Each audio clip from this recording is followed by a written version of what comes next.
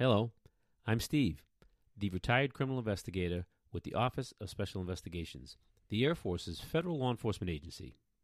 I'm Hannah, his daughter, the amateur true crime enthusiast. I have always been fascinated with my dad's job, and I love starting conversations with him to learn more.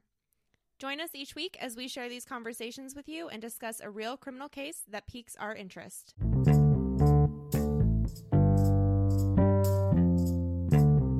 Welcome back to True Crime Archives, everyone.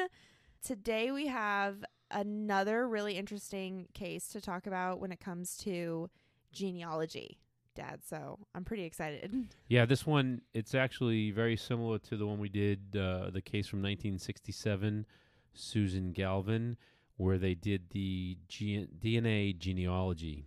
Yeah, so this one is a little bit more recent.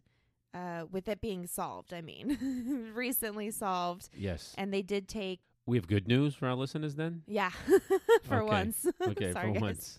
Okay, so today we are talking about, what's the SPC? I want to give her correct title. Specialist. She's an Army specialist. Okay. I asked Brian. She was an Army specialist. But he wasn't totally sure on the Well, Army. he was a Marine. He wasn't totally sure on the Yeah, the your ranks. husband's a Marine, so... Okay, so we are talking about specialist Darlene Krashock. So she was a 20-year-old active duty soldier in the Army, as I just said. She was stationed at Fort Carson in Colorado Springs, Colorado. She worked as a mechanic and was assigned to the 73rd Maintenance Company. On March 16th, 1987, so we actually are coming up on, what was it, the 34th year? 34 years? Yes. So we're coming up on the 34-year anniversary of this pretty soon. But on March 16th, 1987, she went out to a club named Shuffles with some of her coworkers from her unit.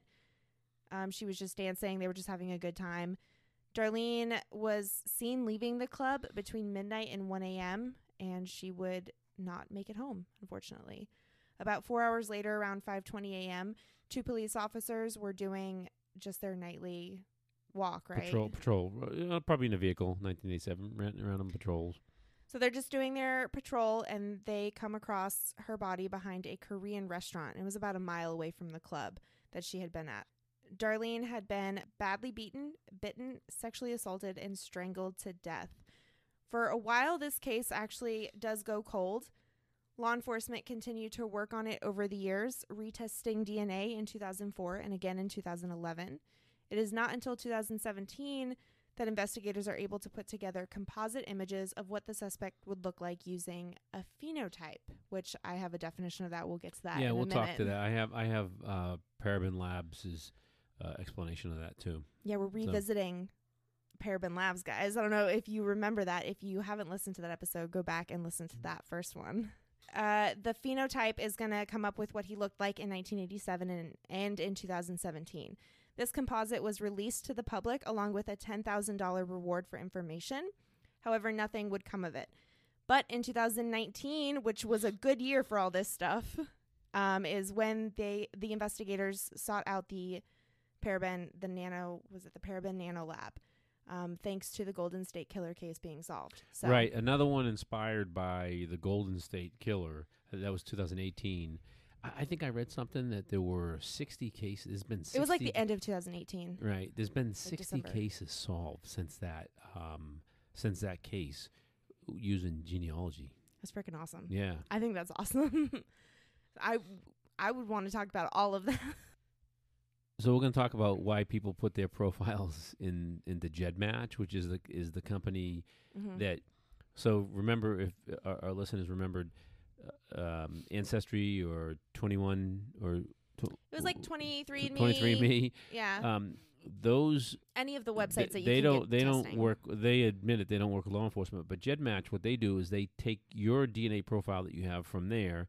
And they say, we'll take it and we'll aggregate it. No, you have to actually physically, if you remember that, you have to physically that's what put I'm it saying. in. You have to give it to them, right? Yeah, you have to give it. And I read something that they were talking about the successes, and they said there were some people that said, hey, we have a bad guy in the family, so that's why we want to submit our profiles, because we don't want, just in case something crazy happens. That's unbelievable. Good for them. Yeah, right. That's awesome. So that helps explain, like why would you do that? And then, the controversy is, well, you're ratting out on your family. Well, I mean, I don't care. Yeah, like if I you don't know, so care. that's a good reason. If you have somebody that's just that psychopath in the family, and they're like on the edge of really doing something, yeah, go put your DNA profile in GEDmatch. Yeah. Okay. Anyway, So this is kind of a sequel, we should say then. Not Well, in not like a terms second of- part, but like it's a in sequel when terms it of comes DNA. to the parabens, nanolab, and all of the GEDmatch stuff and everything. purely coincidence that we Yeah. continue with this, and when we air this, it'll be 2 days from St. Patty's Day, Which is when she was murdered. right? March 34 years ago. So Right. okay. Okay, so that's a little summary of everything. So we're going to break it down. Like I said, this does go cold for a little bit. Law enforcement. So it's actually Army CID and the Colorado Springs Police Department. Correct. So they're all working together. Correct, and it ends up being the cold case, the Colorado Springs cold case, Homicide unit. and fugitive. There's Hold like on, a I few. have it. Yeah, there's like a fugitive task force. It's the Violent Offender Yes. Fugitive Task Force, CSPD Cold Case Homicide Unit, and Army CID. Right. Yep.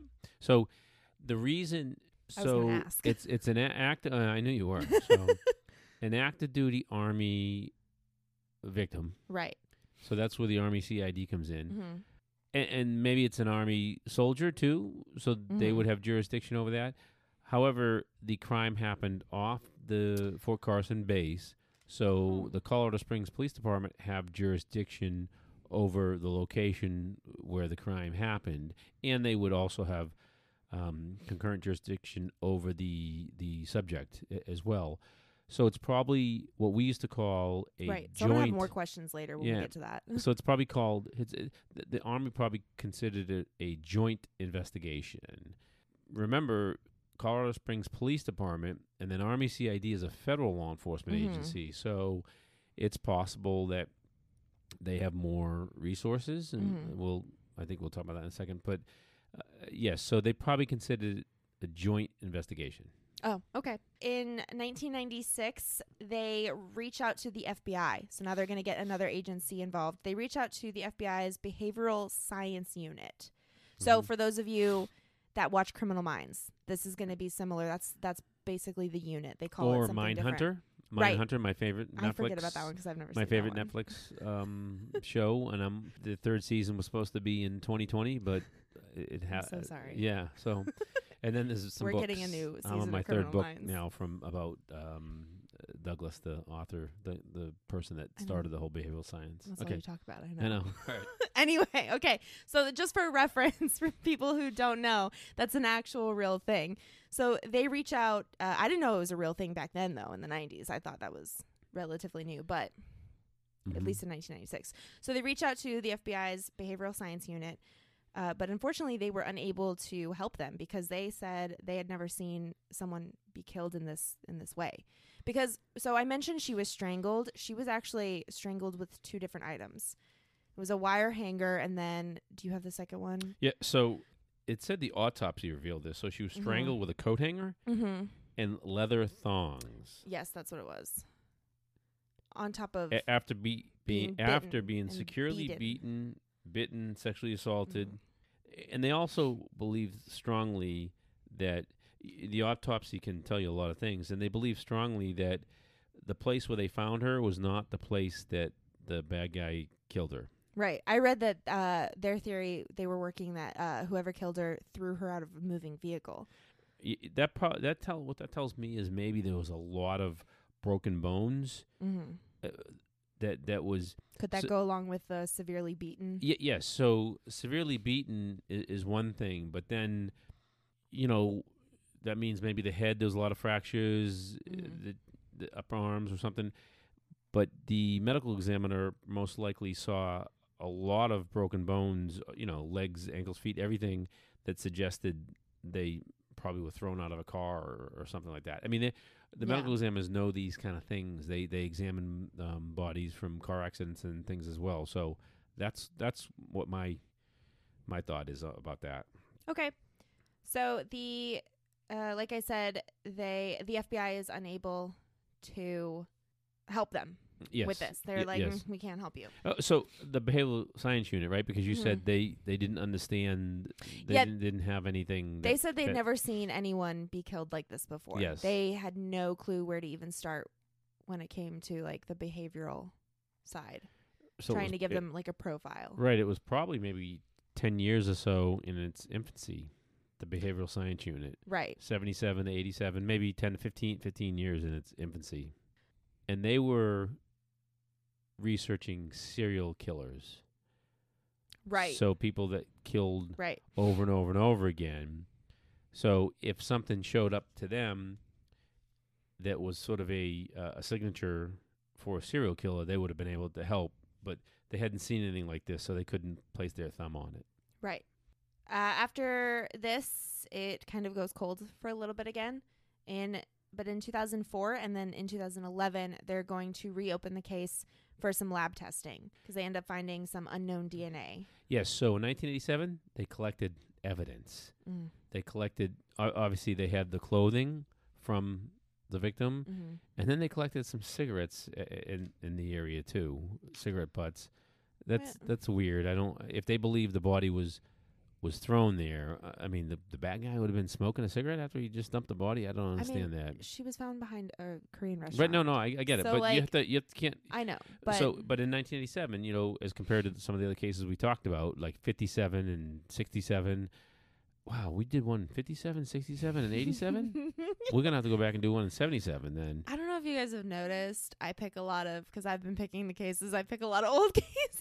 So they have everything. They collect evidence. Right. They collect DNA. They have everything. So they preserve it, and now we're in a position to make, hey, is there did a good job is there DNA on this?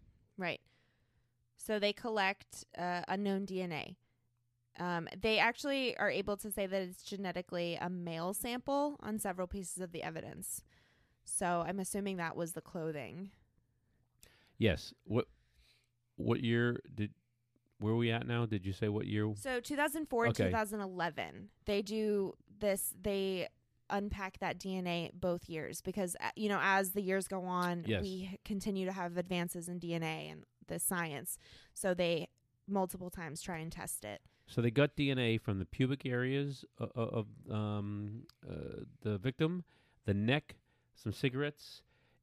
In 2004, they considered it a partial DNA profile. What they were able to do, though, is eliminate some suspects. Of course, you don't know who those suspects are because they eliminated them. Right. They put the profile in the database, the FBI database, and this would be the database of all known bad guys, and nothing What hit. was it? CODIS? CODIS, yeah, right. Yeah. So nothing hit at this point.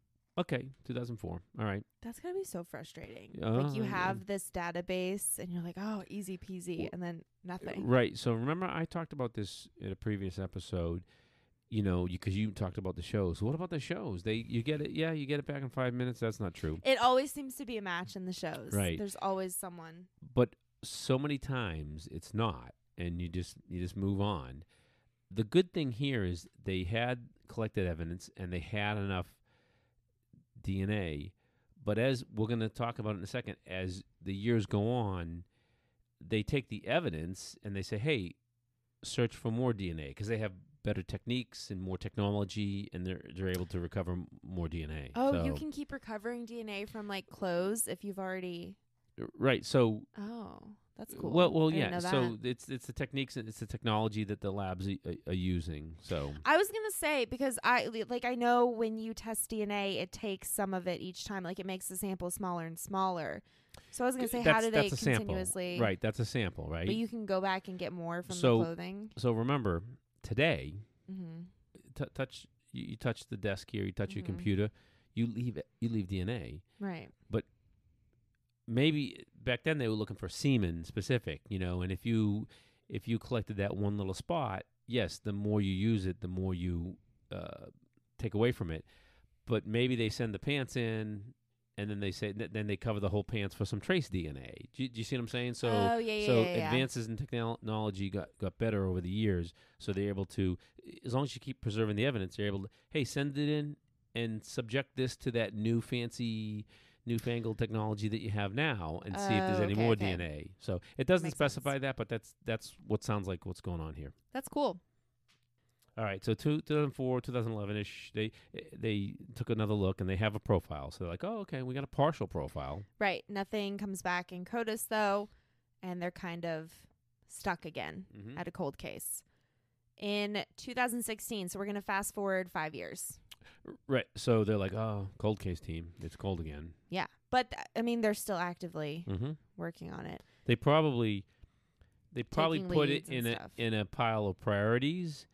And because there was DNA associated with it, it's probably in at least we're going to look at this case. Right. I read that they were continuously doing interviews over the years, too. Right. So they've had suspects. You're not going to get this information because they were cleared. So that's just not going to be public information because they weren't bad guys. So we're fast forwarding 5 years to 2016. Army CID and Colorado Springs Police end up submitting 27 pieces of evidence to the United States Army Criminal Investigation Laboratory for additional DNA testing. So this is them going in again for more DNA testing, but they're also going for an evaluation for phenotyping.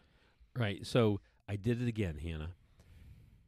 I talked about the pants a minute ago, but it was in 2016. They sent the pants in. The pants were one of the pieces of evidence. And they got a DNA from the pants. So remember when I keep doing that. I always jump forward. So again, they sneak peeks. So in 2004 they had DNA from the pubic area and the neck, but now they say, hey, so that was a swab, right? That was some swab that they got because the body is obviously buried at this point. So 2016 is when they send it back in and say, let's go through this. They send the pants in, let's go through it. So the swab or the portion of DNA they had from 2004, maybe that's starting to diminish as you talked about. Now they send the pants in. I use that as an example, and there it is. That's what I said. I always jump ahead. Sorry. And they actually recovered a profile. They considered a stranger profile, and they titled it as unknown number 1. Yeah. So this is a full profile. So now in December 2016, they have a full profile, DNA profile that is not the victim's. No, you're jumping ahead. Oh. Well, yeah, December 16th is, but I'm going to explain phenotyping for our listeners. No, right. No, we'll get there, but I'm just saying at this point, they have a DNA profile of somebody who is not the victim. All right, now what do they do with it? Well, hold on. So you're still jumping. Oh, sorry. So we're in 2016 when they're just sending the information. Sorry. So they've sent it to the lab. We don't know anything yet. And they're also sending it for evaluation for phenotyping. So I'm going to explain phenotyping before we get to December. I forgot because that's, oops. Sorry, everyone. Okay, so I have a couple descriptions from the dictionary. This is of what exactly how our discussions used to go before we did this podcast. Yeah, it was really all over the place and us arguing. I was thinking about that the other day.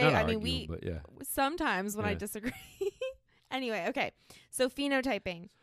So it is described as the observable physical or biochemical characteristics of an organism as determined by both genetic makeup and environmental influences. The second description is an individual or group of organisms exhibiting a particular phenotype. So basically, it is the process of predicting a person's physical appearance based on their genetic code. So it basically gives law enforcement like a ballpark guess on what a suspect could look like, from down to like freckles, eye color, like ethnicity and race, hair color. I read that they can even sometimes determine if people are balding. Yes, right. Which is pretty cool. If the familial DNA has male pattern balding, I guess. Right. Yes. That's. But there's the bummer is there's other environmental factors that they can't. Like smoking. Does a person smoke? Or obesity. Right. Any kind of.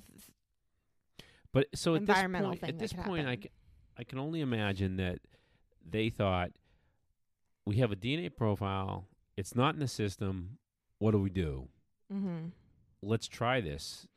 Which is different from Susan Galvin, and I believe Mhm. I didn't see them do this in the Golden State Killer case. No, no, no, Correct me if no, I'm wrong on no, that. They didn't do They didn't. phenotyping there. No, and this is, to be So honest this with is you, a little different. this is the first I've heard of it when we were researching this case. I think I've seen it before, but not. Okay, so what do they do? So what do they do with this phenotyping? They do what? They come up with a picture of what the suspect would have looked like in 1987 and in 2016, 2017, whatever, the current year or the next year. They come up with a picture of what they could look like. And they put together a wanted poster. It's a pretty cool wanted poster. Yeah, I'm going to post it. That Yes, I'm going to post it for everyone to see. Yeah, CID did that. So and a $10,000 reward. CID the Army, the Army. So this, and I think CID also probably paid for the DNA phenotyping, right? I was gonna ask. Yeah. So I remember I didn't said see that where it said a that. minute ago. Joint case. This is how this thing works. Yeah, and most of everything that I read, it just kept saying detectives or investigators. Right. It didn't really just differentiate between the two. So I can tell you, it probably was a lot of money, right? Yeah. So the Colorado Springs Police Department is a pretty good sized police department. That's maybe where Joe Kenda's from. Yes, he's from Denver. He's from Is he Denver. No, Denver. I thought he was with Colorado. Maybe he's with so. Colorado Springs. Oh, now you gotta tell everybody who that is. Who doesn't listen to us? Who don't listen to us? If you don't know who Joe Kenda is and you're listening to this true podcast, I don't think you really like true crime. Right. So I'll post something about that too. Army CID felt probably that this was important enough. Let's spend the money. Let's take the lead on that, because they also I said we, because let me back up for a second. In the Air Force, when I was a criminal investigator, Army CID were our counterparts, and the headquarters is all at the same building. So, but in the military side, they probably thought this was important enough, and they said, let's spend the money. Let's offer a $10,000 reward, and let's spend the money to go get this phenotyping thing, and let's create the wanted poster. It's really cool. Right. I mean, it's one of their own, their soldiers. So exactly. Yep. Well, and I'm willing to bet the Army probably stepped in, because it's an Army victim, so they don't like that. I don't know why they wouldn't take the lead anyway, because she was Army. Right. I feel like they would take the lead. I talked about that earlier. Yeah. And we don't know who the subject is, right? Right. So, yeah. We will in a minute. Yeah. They put out that wanted poster, like I said, and the reward. Nothing really comes of this wanted poster. Yeah, they kind of skip over that, so it tells me that it didn't help. Right. Are you going to post a picture of the bad guy, too, when they arrest him? Yeah, I'll do that. And I'll show everyone. Yeah, let our listeners decide what the phenotyping did. Does it look like him? Would have it moved the needle for somebody? I'll give my opinion. When we get to that, I'll say what I think. I'm not sure, but post that on the Instagram. I'll post it for you guys can see, so you guys can see. You guys can tell us what you think. All right. That's March 13th, 2017. The composite sketch is released. Okay, so that's where we're at with the $10,000 reward, which is also an anniversary too. It's good, close to the anniversary. It's good timing. So, like I said, nothing comes of that. Then early 2019, CSPD and Army CID reach out to the Parabon Nanolab in Virginia, which is the same one as the Susan Galvin case. And if I'm remembering correctly, that was around the same time that they reached out to the Parabon Nanolab in the Susan Galvin case, too. It was early 2019. Year, if not the same, a year later. Yeah, right? It was early 2019, January. 2000 what? 19? 19, so yeah. Because they were reaching out at the same time. Right, because it was inspired by cool. the Golden State Killer, as we mentioned. So I just, that goes to show the precedence that was set in that, and I just think that that's really awesome. So they reach out to the Parabon Nanolab for the genetic genealogy. And through this, they were able to come to a Michael White, who at the time was 58 years old. So I think you had what you said was how they kind of got to him from there. It was through cousins also, someone in Texas and Wisconsin. Right. So if you remember now, so Parabon is paired up with GEDmatch, and they start doing their investigation. So, and they take that profile that they had. So they have a full profile now, and they start putting it in their system and trying to find matches. It hit on 3 people between Texas and Wisconsin. So there were 3 people. They don't really talk about that, relatives, et cetera, but they tracked it back to who they believe to be Michael the White. suspect, Michael White. Right. Okay, so we got a suspect. So what do we do? They're going to follow him. And what I read, it was both, again, Army CID and CSPD. Right. Which I want to see that play out. An Army CID person and then a police officer going undercover following. I think that's pretty cool. They're working together. They are going to follow him to a fast food restaurant where he discards like a cup that he was drinking from.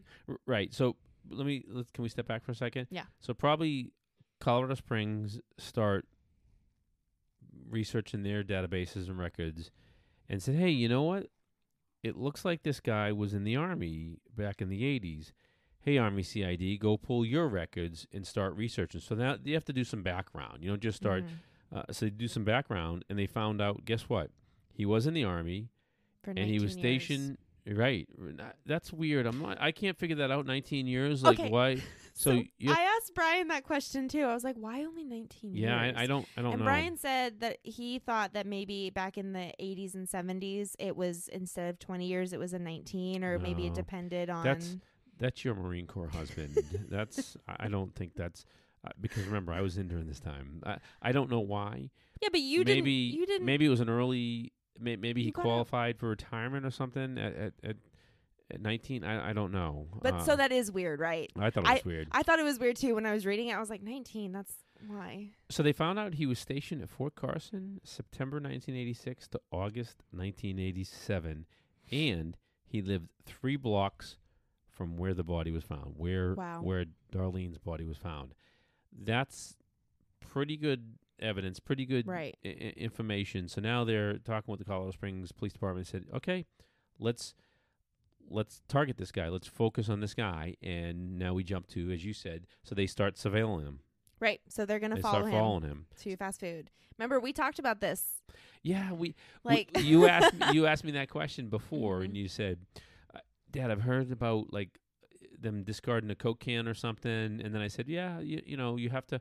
Well, you said you've taken a Coke can from someone too. Yeah, well, in the interrogation room. Okay. Hey, would you like something to drink? Yeah, sure. Here, we brought him in a Coke, or whatever. I don't know if it was a Coke or not. I'm not advertising for Coke, and then they're done drinking. We took it, so we had control over that situation, right? It was on video. We can control it. So we talked about that too. Yes. So they're doing surveillance, and their goal is to pick up some sort of DNA. So they probably have this all well thought out. Mm-hmm. How do we collect it? Who's going to move in for the DNA? To collect the object or whatever. Right. And they get them at a fast food restaurant. It's funny. I don't know which one, but that would be interesting. Yeah, everything I read just said fast food restaurant. He drops his cup. I'm assuming he threw it away. Yeah, it's weird. Like, so they you can only imagine they moved in and grabbed this cup. The people working there are probably grab this cup. They're probably digging through. Got the whole trash. Like you have to, maintain control. Now the case is still pending. So I hope they have it together. I hope they, had someone posing. I'll get that for you. I'll clean up for you. Maybe they had someone working there, or they were acting like someone. I'll get that for you. Imagine them calling the restaurant, them sitting outside watching him, like, hey, don't let him throw stuff away. Sometimes in the fast food restaurant, you get someone coming around. Oh, I'll get that for you. Pick it up. Maybe they did that because you have to have control. You have to be able to testify that. But that's a third person. That person would have to testify. No, there was probably a cop. It was probably someone. Yeah. So you have to testify that the bad guy drank from this cup, and I secured it afterwards. You have to be able to show that. So, anyways. Well, being in a fast food restaurant, wouldn't that, like, if they have cameras, would they be able to use that? Good point. We don't know because the court case hasn't happened yet. But I mean, in general, like, if that was happening inside a restaurant with cameras, could they use that surveillance? Yes. 100%. So that's cool. Okay, so they secured a cup. Right. And they tested for DNA. Yep. they compare it to the evidence from the murder. And on June 12th, 2019, detectives obtain an arrest warrant for Michael White. And they went in big. Yep. June 13th, he is arrested at his home in Thornton, Colorado by members of the Violent Offender Fugitive Task Force, CSPD Cold Case Homicide Unit, and U.S. Army CID. And just wow. Yeah, that's awesome. That's a lot. So That's awesome. It'll be 34 years. So, and they didn't give up, and thank goodness for the DNA again. And I have to say, genealogy. Yeah, I have to say, I'm a fan of this genetic genealogy. Yeah, I think it's awesome. I think everyone should put their DNA into GEDmatch. I think it's an awesome thing, solving lots of cases. So, he was arrested in 2019, and so he was taken to the Adams County Detention Facility on a no bond warrant for murder in the first degree. So that means there's no bail, right? It's correct. Okay, so my question is why? So why is he taken to a regular jail? Okay, he's out. He's retired. So right. So let's go back. Let's assume that it was 1987 and they caught him, and he was active duty Army. But it happened the crime happened in the jurisdiction of the Colorado Springs justice system. Even though the Army had jurisdiction over the offense and over the person. So you're right. Both they people. didn't have jurisdiction over the place that it happened. So the locals they pretty much are always gonna maintain jurisdiction. Now, if it was a real small place, they might defer to the Army. But this is Colorado Springs, and even in 1987, they had the full justice system. So the Colorado justice system took the case and they prosecute. Well, they're about to prosecute it through them. Now, the Army still has interest. Right, so they're going to take the conviction, and they're going to assimilate it over to the Army, and then so there's no real double jeopardy when it comes to the military justice. Right. Right. We've seen that. Right. So whatever happens to him, let's say he gets life in prison. Right. We've seen that in one of the Netflix things. Which one? Jeffrey McDonald. Oh yes, Yeah. yes. So oh goodness. So that's where I remember it from. Then the Army will punish him as well. So there's a lot of things that have to happen, right? So he's retired, presumably. So just gonna take the Army could maybe recall him and then take away maybe bust him down.